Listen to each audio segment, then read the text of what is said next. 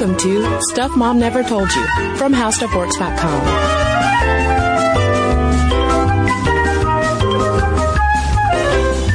Welcome to the podcast. I'm Caroline. And I'm Kristen. And today we have a very special guest on our show. We're talking to Sarah Martin of Belle and Sebastian. And Sarah's great. I actually met her a little while ago in Atlanta and wanted to invite her onto the show to talk not only about her career with Belle and Sebastian, but also about women in indie rock today and maybe some of her idols when she was growing up. But so we've actually had Christina Lee, a music journalist, on the podcast before to talk about women in hip-hop. And today we want to talk about women in indie rock, small labels versus big labels, women in music in general, and, of course, talk to Sarah about what's going on with her. Yeah, and on a personal note, I have to say that I've been so excited about this interview because Belle and Sebastian was a formative band of my youth. I listened to so many of the albums, cried to so many of the albums as well. So I've been really excited, and I know that a lot of our listeners, too, are probably big fans of Belle and Sebastian. So this is a really special interview for us to get to do today. Yeah, absolutely. So welcome, Sarah. Hi. Hello. Hello. So first things first, Sarah, let's talk about you as a kid. I want to know if you had a musical upbringing. Were you a musical kid? Did you play instruments? Did you want to be a musician? What's the deal? I don't think I wanted to be a musician particularly. I think music was always sort of around in my family. You know, my parents they were both just kind of teachers of modern languages, but they both had, they both played instruments as well. And, I guess my brother and I both sort of went for music lessons and stuff, but it didn't seem like a thing particularly. So many of my friends did the same, and it was mostly social actually. The fun part of music was always social. It was getting to kind of get out of school and go to choir days and go to orchestra practices and things like that. That was fun. Well, one thing we've talked about in the podcast before, in a lot of different fields and industries, is the importance of visibility, really, and having role models to kind of introduce kids, especially young girls and young women, into different fields. And I think the same thing could be said of music. Did you have any role models growing up or as you got older? You know what? Someone came back into my head there that I probably hadn't thought of in like 30 years or something, but my mum used to take me to see this woman. She was called Atara Bentovim, I think. And she played the flute. And, when I was perhaps 4 or 5 or something, my mum used to take me to her concerts. And, they were very aimed at little girls probably, but, I totally loved that. I would kind of ask for her records and stuff. And, so I guess she would have been quite an early role model, and that was probably why I was determined that I would play the flute as well. Well, speaking of playing the flute, could you tell us a little bit about your start with Belle and Sebastian, how that happened, and in addition to the flute, what instruments you play as well? Well, I guess like when I started with the band, it was mostly because I knew, I was in a class at university with Stuart's girlfriend at the time, who is Joanne, who was on the front of Tiger Milk. And she was saying, you should, Stuart is trying to get a band together. You should join his band. And I was going, absolutely not. No, I don't want to join a band. And then I heard his songs and I was like, yes, I should join Stuart's band. I like this. This is my thing, really. And so that was it. He kind of I think he'd been trying for a long time to get people that would just humor him. So many people had just thought he was going, just not really getting anywhere for a long time. And I think, people had been in his band for a few weeks and then just dumped him for so long that I think anyone that was actually kind of happy to hang about with him, he was happy to hang about with them as well, really. What was your initial resistance to the mere idea of joining a band, just out of curiosity? Well, mostly because I'd I'd spent all the time I was at university, I was really good friends with this guy called Jason, who, I was, he was, we kind of had similar taste in music, but he, to him, like, the all important thing seemed to be to have a band. But, he would always just try and get me Sunday mornings into a rehearsal space or something. And I was just like, come on, we're not doing anything here. This is, but it was just kind of what, I guess I was being to him what everybody had been like to Stuart for years, just like not really feeling it at all. And, I just spent too long surrounded by boys that wanted to be in bands. And I just thought it was kind of nonsense, really. And, not that I didn't think bands were good, but I just thought that, like, for the idea of being in a band to be the most important thing, that seemed to be what they maybe suffered from a little bit. To my, I was obviously like 20 or something and thinking that there was something special about proper bands or something, and that you didn't realize that actually, there's not much difference between proper bands and your friends' bands, actually. Well, so how did that perspective shift though as you joined up with Stuart and joined the band? Well, it was actually, just kind of listening to what he was trying to persuade my roommate Jason to join his band, which would never have worked because they're both kind of like, they couldn't be in someone else's band, either of them. But, Jason played me this tape and I was like, that's amazing. And I guess the band sort of, I guess you just realized that we kind of made records. I suppose we were a little bit more kind of business-like about things in a way. I mean, we were pretty, it was ramshackle, but it wasn't just about kind of getting in a room and making as much noise as possible. It was always quite, Stuart always kind of disciplined everybody quite a lot in terms of, he used to really not like folk just noodling away and jamming and stuff. He would be like, no, come on, let's focus on the songs and stuff. And I suppose that's the thing. That's what I love about our band, that there's kind of songs and stuff. And what I always felt less rewarding about other friends' bands was that they would just kind of often degenerate into just lengthy drum and guitar based rock out jams or something. And I kind of didn't really feel very at home in that. But, Belle and Sebastian's quite focused on singing and things as well, Yeah, well, I have to ask, because you weren't the only woman in the band when it first started, right? No, well, there was Isabel who, she was the only woman in the band for the first album, and then I joined after that, and then there was the two of us for a few years, and then she really, I think she was much more into doing her own thing. She had her own sort of solo project, and that was really what she was mostly focused on, really. Would you say that being the only woman in the band colors your experiences at all, like as far as touring or songwriting even? I don't know about songwriting wise, but maybe the boys would disagree. I don't know.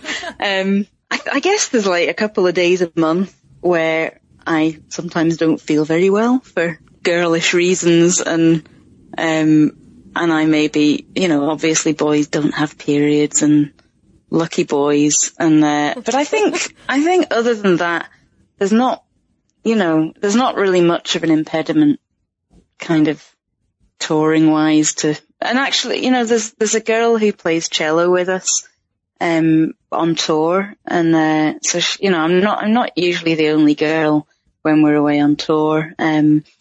Fiona, who works in our office, sometimes comes away with us as well, and there's folk about, but I don't think there's not that much difference really between the boys and me, I don't think. I mean, I'm not like a girly girl, really. And I kind of, I do sort of make it a source of, it's a bit of a point of principle that I kind of carry my own stuff and things like that. I don't expect the boys to be my butlers or whatever, I don't really think there's that much difference, actually. They're not, none of them are monsters or anything. And, hopefully I'm not some horrible diva or anything. And I mean, Stuart can probably sing higher than me. And, I think there's a lot of stuff that's not that different between being a boy and being a girl. Well, that's good to hear. I mean, it sounds like it's a fairly, egalitarian band as much as it can be. I think it is. And I mean, I know that the boys would probably, if they could have a couple of girls in their late 20s hanging about, they would probably really, really like that. And if people get older, I can't stay 26 forever. And, we're all just who we are, I suppose. Well, I know one of the reasons Caroline was really interested to talk to you on the podcast, in addition to learning about your musical background and your insights on all of that, but also learning more about your non-music playing duties for the band. Because as I understand, you also have a big role in the business side of Belle and Sebastian, and especially as large and well known as the band is today. Could you talk a little bit about what you do on that end of things? Well, I don't really feel as though I do have a big role in the business end of things, really. I mean, I guess we all have sort of a certain amount of responsibility for just the running of the band. I guess it's like if you're an independent band, then you do kind of have to take decisions as a group, and that some decisions are kind of hard to take, and but yeah, I'm not really more involved in that stuff than any of the others, I don't think. But I maybe help out in the office a bit more than most. When there's a lot of T-shirts to send out and stuff, or posters that need to be rolled up and taken to the post office, then I like clerical tasks. From time to time. I like a pile of things that starts off not done and ends up done. I think there's something very satisfying about that. Well, it can probably be a nice break too, at least when I'm deep in creative work, clerical tasks like that. Oh, so appealing. Yes, because it's like a finite thing. You can cross off a list. Yes, because, songs are never finished really, are they? And, records you just kind of have to, there just comes a point where you kind of have to go, right, we've done our best. We have to just kind of let this go now. And, you can actually post something to the right address and stick the right postage on it. And you've done it right. It's good. It is enjoyable to do that stuff. I'm glad I don't do it day in, day out every day, but it's a good thing. And I've been known to do some sort of design for T-shirts and stuff like that. And, I enjoy kind of proofreading album sleeve inserts and things like that. I like grammar and spell checking and things, which I don't think too many of the boys would do. You're a woman after our own heart. Yeah. Sarah. Grammar Nazi. Yeah, that's right. Well, Kristen and I definitely wanted to get into talking about sort of indie rock in general. And one of the things we were thinking about is the fact that indie rock and indie labels are often said to be friendlier to women compared to the bigger labels or bigger genres. And is this something that you would agree with? And what about your own label? Well, we I guess, I mean, I feel as though Matador, who are our, like, for the first time, they're our kind of worldwide label. They've been our label for more or less from the start, but they were kind of a licensee, I suppose. So we didn't have a direct relationship in the same way that we do now. But I feel that they are real. They've definitely got a pretty solid track record of putting out records by women who maybe, I don't know. I just think they've put out all the Yo La Tengo records and stuff, and I don't know. I think that I feel pretty happy that we are on that label really at the moment, but we've never been on a major label though, so I don't know whether I would be able to compare, but I do sort of suspect that I think an awful lot about our band wouldn't really fly with a major label. But I think we're just not, I don't know, I think we're probably not very marketable or something. Or I don't know, I just think I think we are kind of, there's no way other than independence for us. I think we just kind of can only be the thing that we are, and the band that we are. And, we have kind of ambition and aspirations and stuff, but, I don't think anybody would be, put into a flash suit and stuck in a video or so. I think there's too much that we're too old as well to be sort of crammed into someone else's idea of what a band should be or what a singer should be or whatever.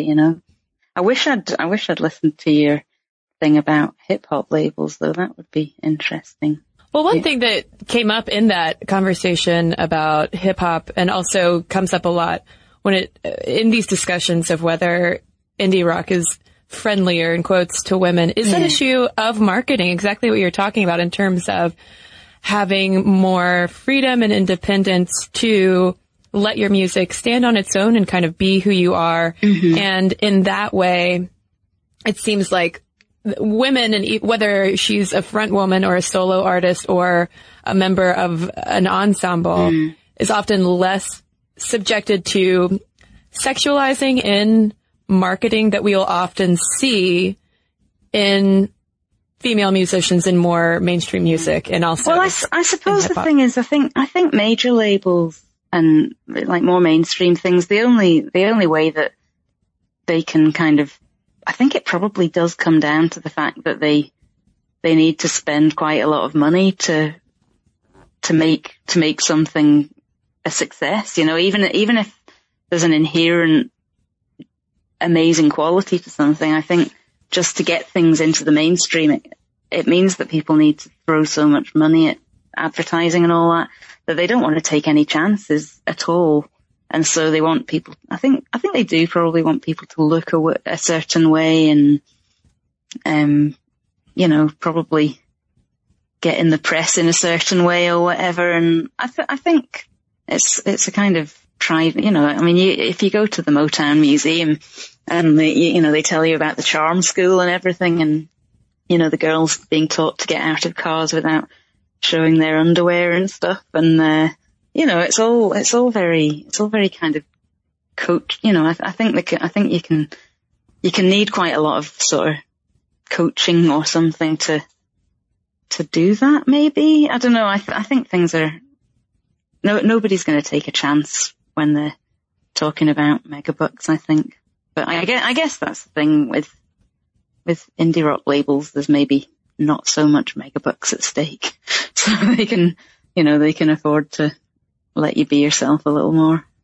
So Matador did not send you to a charm school? They didn't send me to charm school. I know that you'd think that they would definitely. I mean, I could do with some polish, that's for sure. I don't know, Sarah. I think you're pretty polished. Yeah. Well, I'm probably about as polished as most of them. We're kind of slightly unpolished people together. But I think that's a better way to be, honestly. Yeah. Well, we're going to take a quick break, but when we come back, we're going to talk to Sarah some more about indie rock in the U.S. versus the U.K., so hold tight. And now, back to the show. So we've talked about kind of the major label versus indie label thing and women's ability to kind of move around in that arena. But we also wanted to ask you about your perspective on the U.S. versus the U.K. because Kristen found this great piece in The Guardian that was talking about indie rock in the United States versus the U.K. Mm-hmm. And there was a quote that said, British indie has been and still is consistently and significantly more egalitarian in terms of gender relations than America.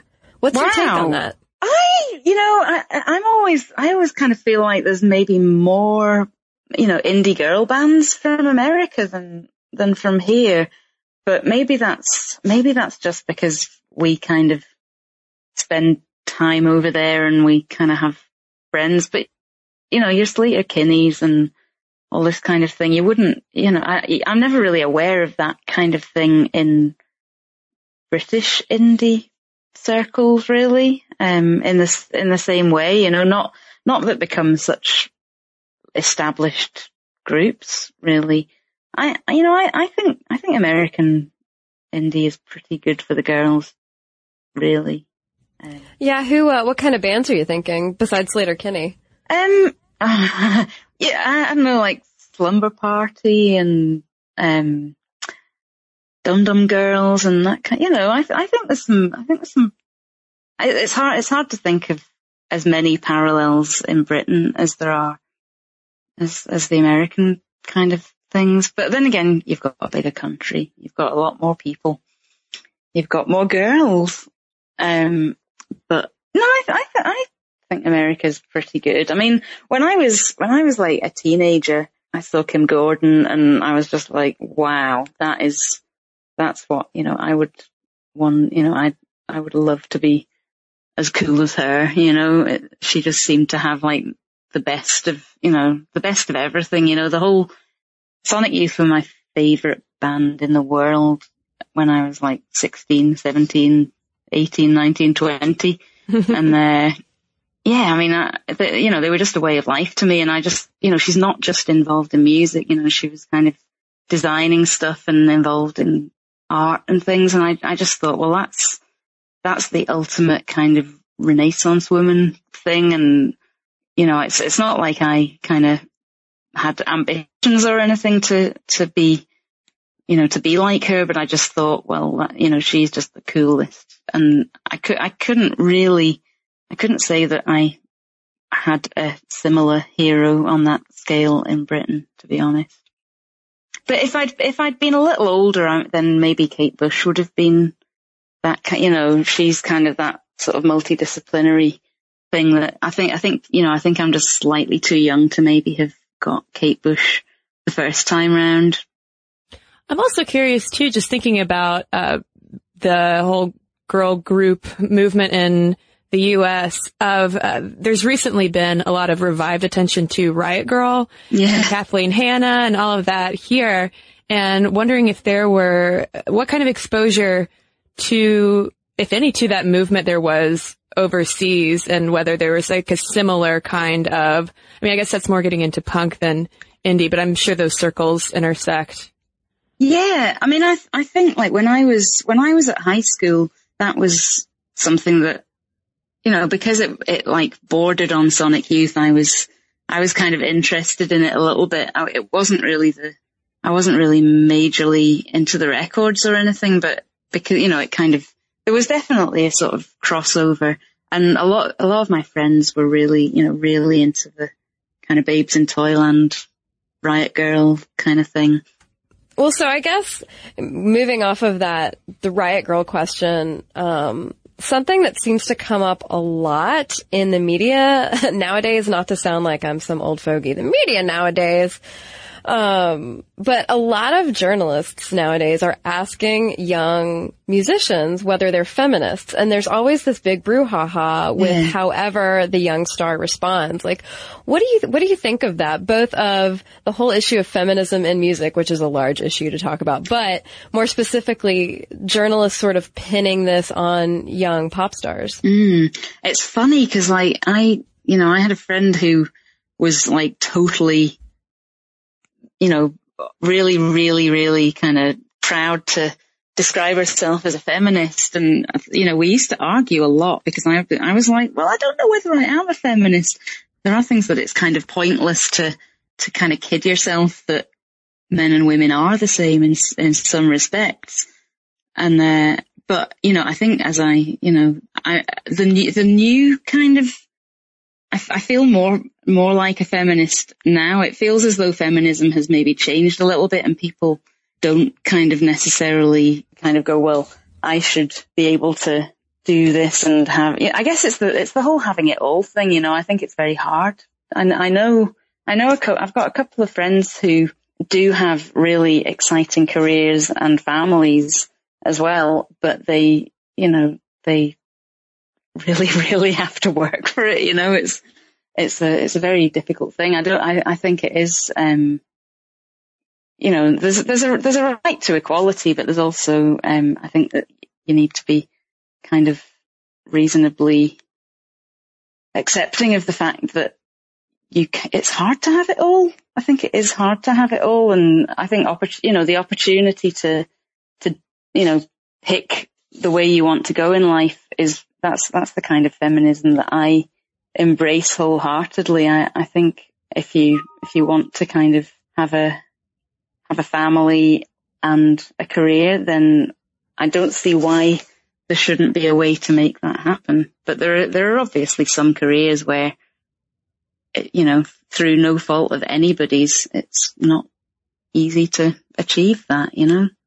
I think it would be quite hard to be a musician doing the stuff that our band does and be a mum, for instance. You know, I think it would be quite difficult.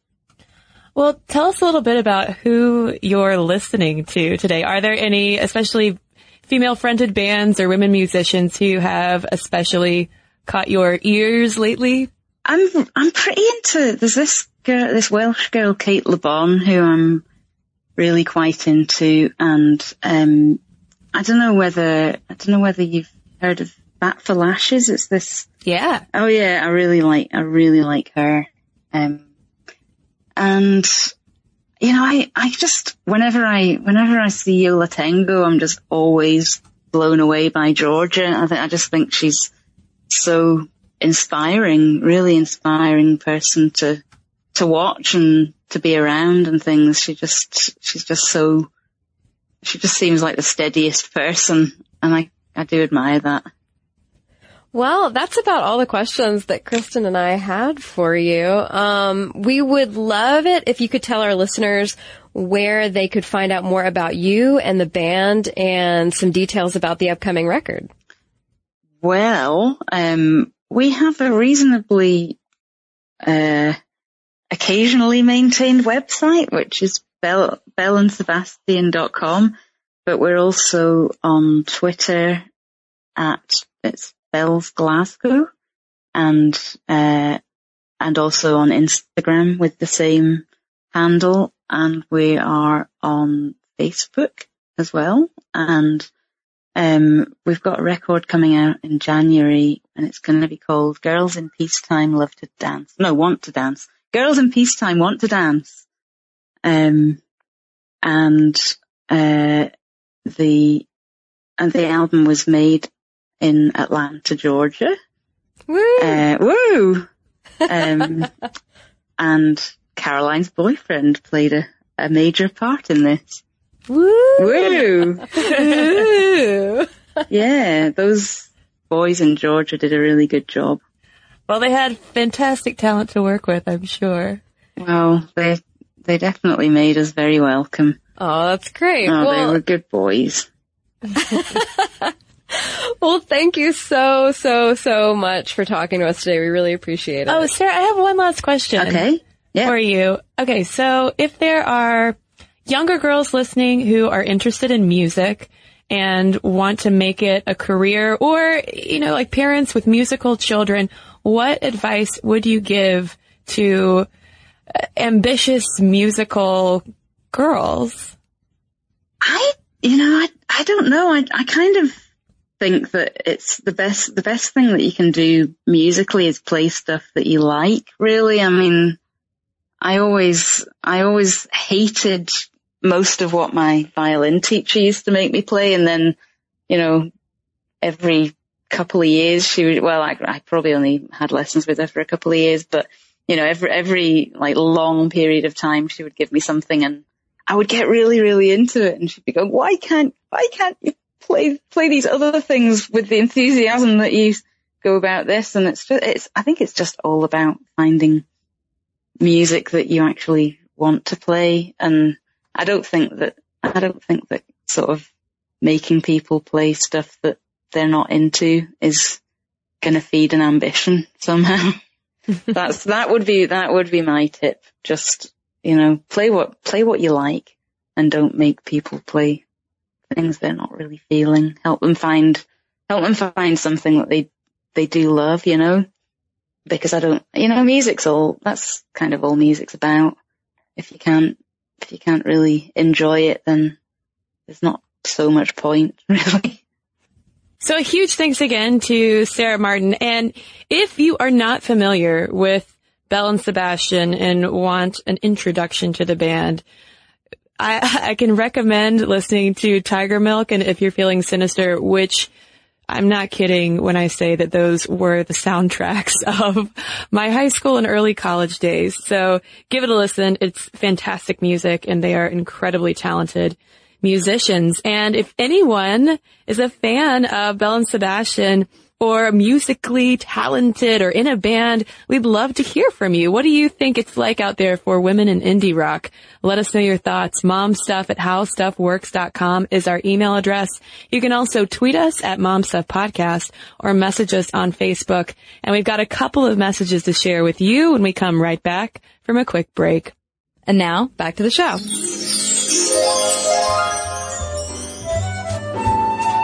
I have a letter here from Dan in regards to our PMS podcast. Dan says, I just wanted to thank you for the language you used in your PMS podcast that was trans inclusive.